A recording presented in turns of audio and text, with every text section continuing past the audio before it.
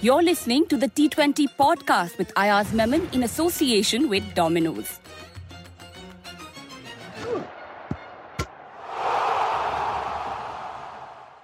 Hyderabad have finally moved out of the bottom of the standings with an 8-wicket win over Punjab at home.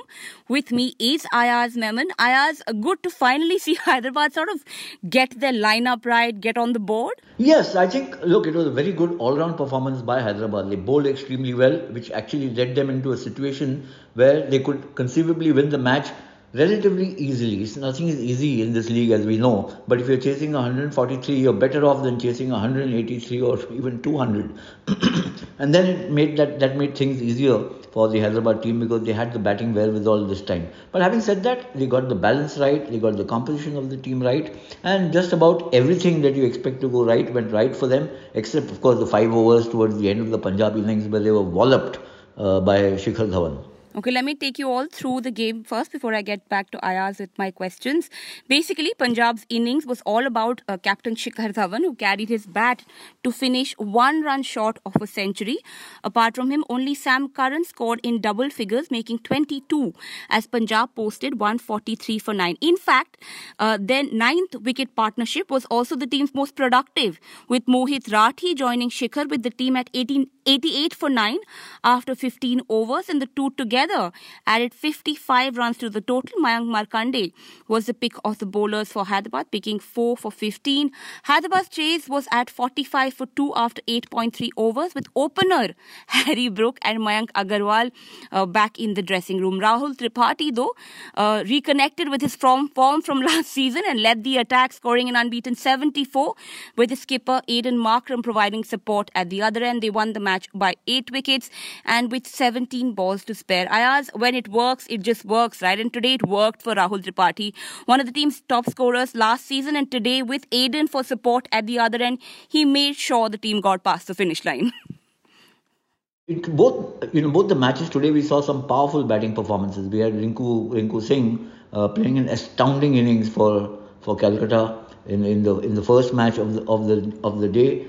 He won an improbable, or some would say almost an impossible win against the defending champions Titans. And 29 runs of the last over, and he goes and hits 5 sixes.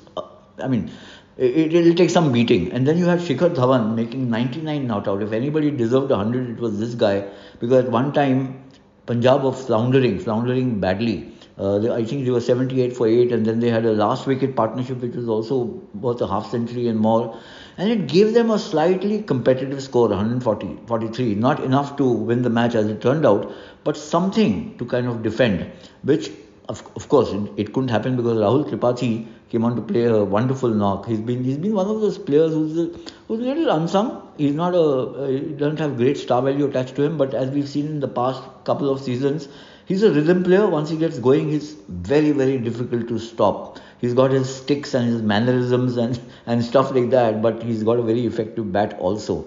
And then, of course, there was Captain Aiden Markram, whose presence almost in the middle just stabilized.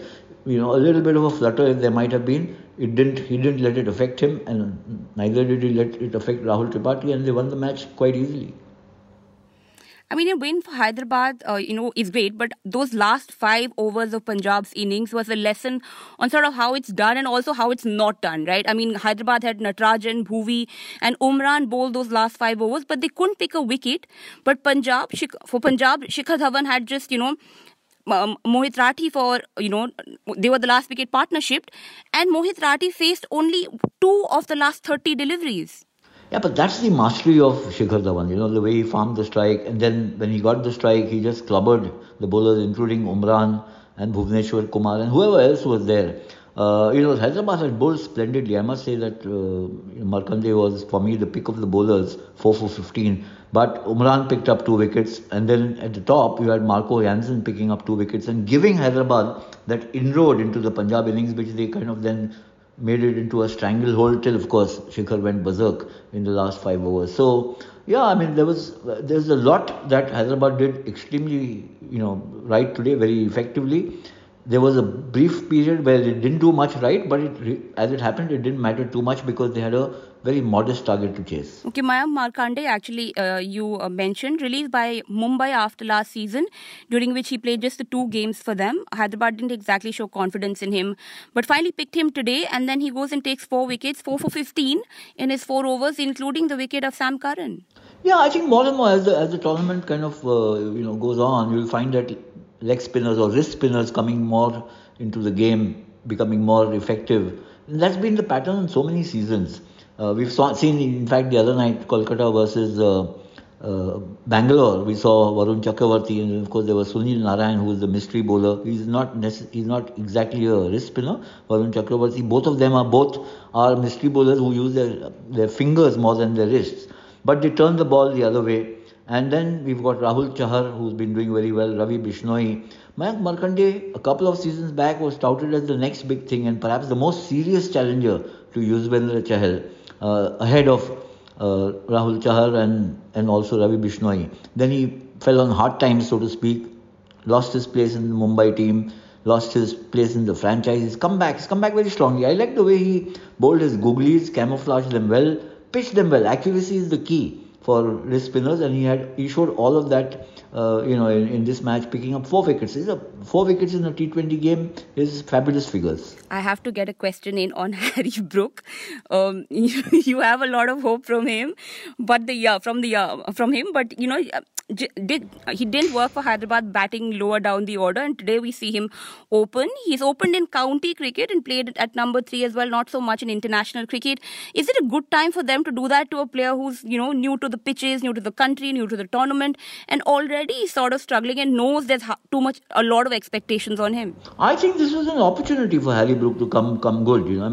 Having fielded first, he knows how the pitch was behaving, or was it how it was playing. You would have seen Shikhar Dhawan make 99 not out, and known perhaps that he's got the time this time. 20 overs to play.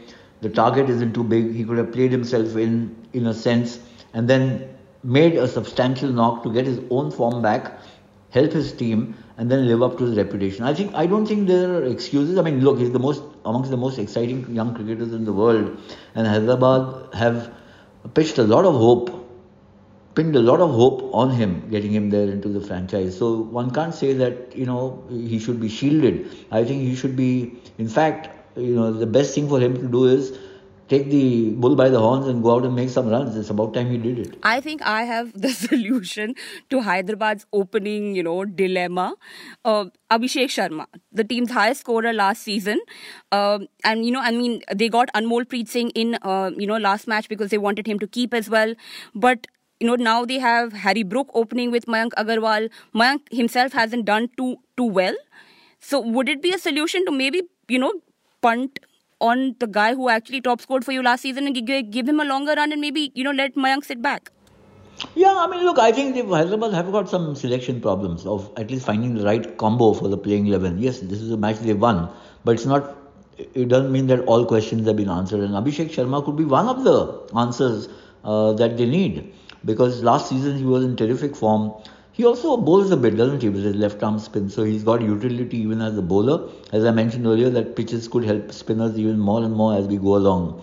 So he'll be of value. He's also a brilliant fielder. And if there's nothing to say that you must always play 4 overseas players in a match in the playing 11. If you've got a replacement who's an Indian player and he's very good and he's capable of winning matches, so be it. I think that you can't be dogmatic about it and say, but so much money has been paid for so-and-so player and we must play him to fill up the quota or fill up the quorum. But that doesn't mean that it'll help you win matches. So I think there's some hard thinking that needs to be done in the team management in Hyderabad. Just the one last question before we let you go, Ayaz. Mondays, finally we're out of the double headers. Monday evening game is Bangalore at home against Lucknow. Lucknow won 2 games. Bangalore just won the one. Good time to be heading back home to get some points. I think it'll be a big relief for them being in Kolkata, because they were demolished there. They were decimated by Sunil Narayan and Varun Chakravarti and young Suyash Sharma. So they'll be happier playing with the big crowd supporting them in conditions that they know well. But it's not going to be easy, I can tell you, because Lucknow have got some, they've got Krunal Pandya, they've got Ravi Bishnoi, different types of spinners. One is left arm, the other is a leg spinner, both bowling extremely well. In fact, Krunal was the man of the match in the previous game. So I think what the Bangalore's match against Kolkata exposed was a lot of vulnerabilities in the team. They are so, they are top heavy. They are very dependent on Faf du Plessis and Virat Kohli at the top. Dinesh Karthik has looked not a patch on the kind of batsman he showed himself to be last season so far. Then Glenn Maxwell hasn't really got going. So they're struggling a bit outside of Faf and Virat. And that's something that Lucknow will want to exploit. Because Lucknow have their little bit of an issue, which is they don't know what to do with Quinton de Kock now that he's come. And he is in India with Kyle Myers, just batting so well. I think Rahul needs to get some runs. I think Marcus Stoinis is something that they haven't been able to fathom as yet what to do with him, because he's not getting enough bowling, he's not making enough runs. So maybe he's the player who Quinton de Kock can replace. Yeah, problem of plenty for Rahul, just not regarding his own runs. Let's see what team Rahul goes with tomorrow, and then we'll of course be back tomorrow night with the result of that game with Ayaz. Thank you so much, sir. Thank you, Mindra. Bye-bye.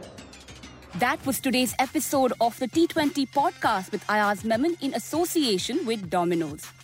This is a Quint original podcast, executive produced by Shelly Walia and Ritu Kapoor. This episode was hosted by Menra Dorji Sahani, produced and edited by Pratik Lidhu, Anjali Palod and Kriti Ghai, and a special thanks to our guest Ayaz Memon. Stay tuned for our future episodes on your preferred podcast app. You were listening to the Quints podcast.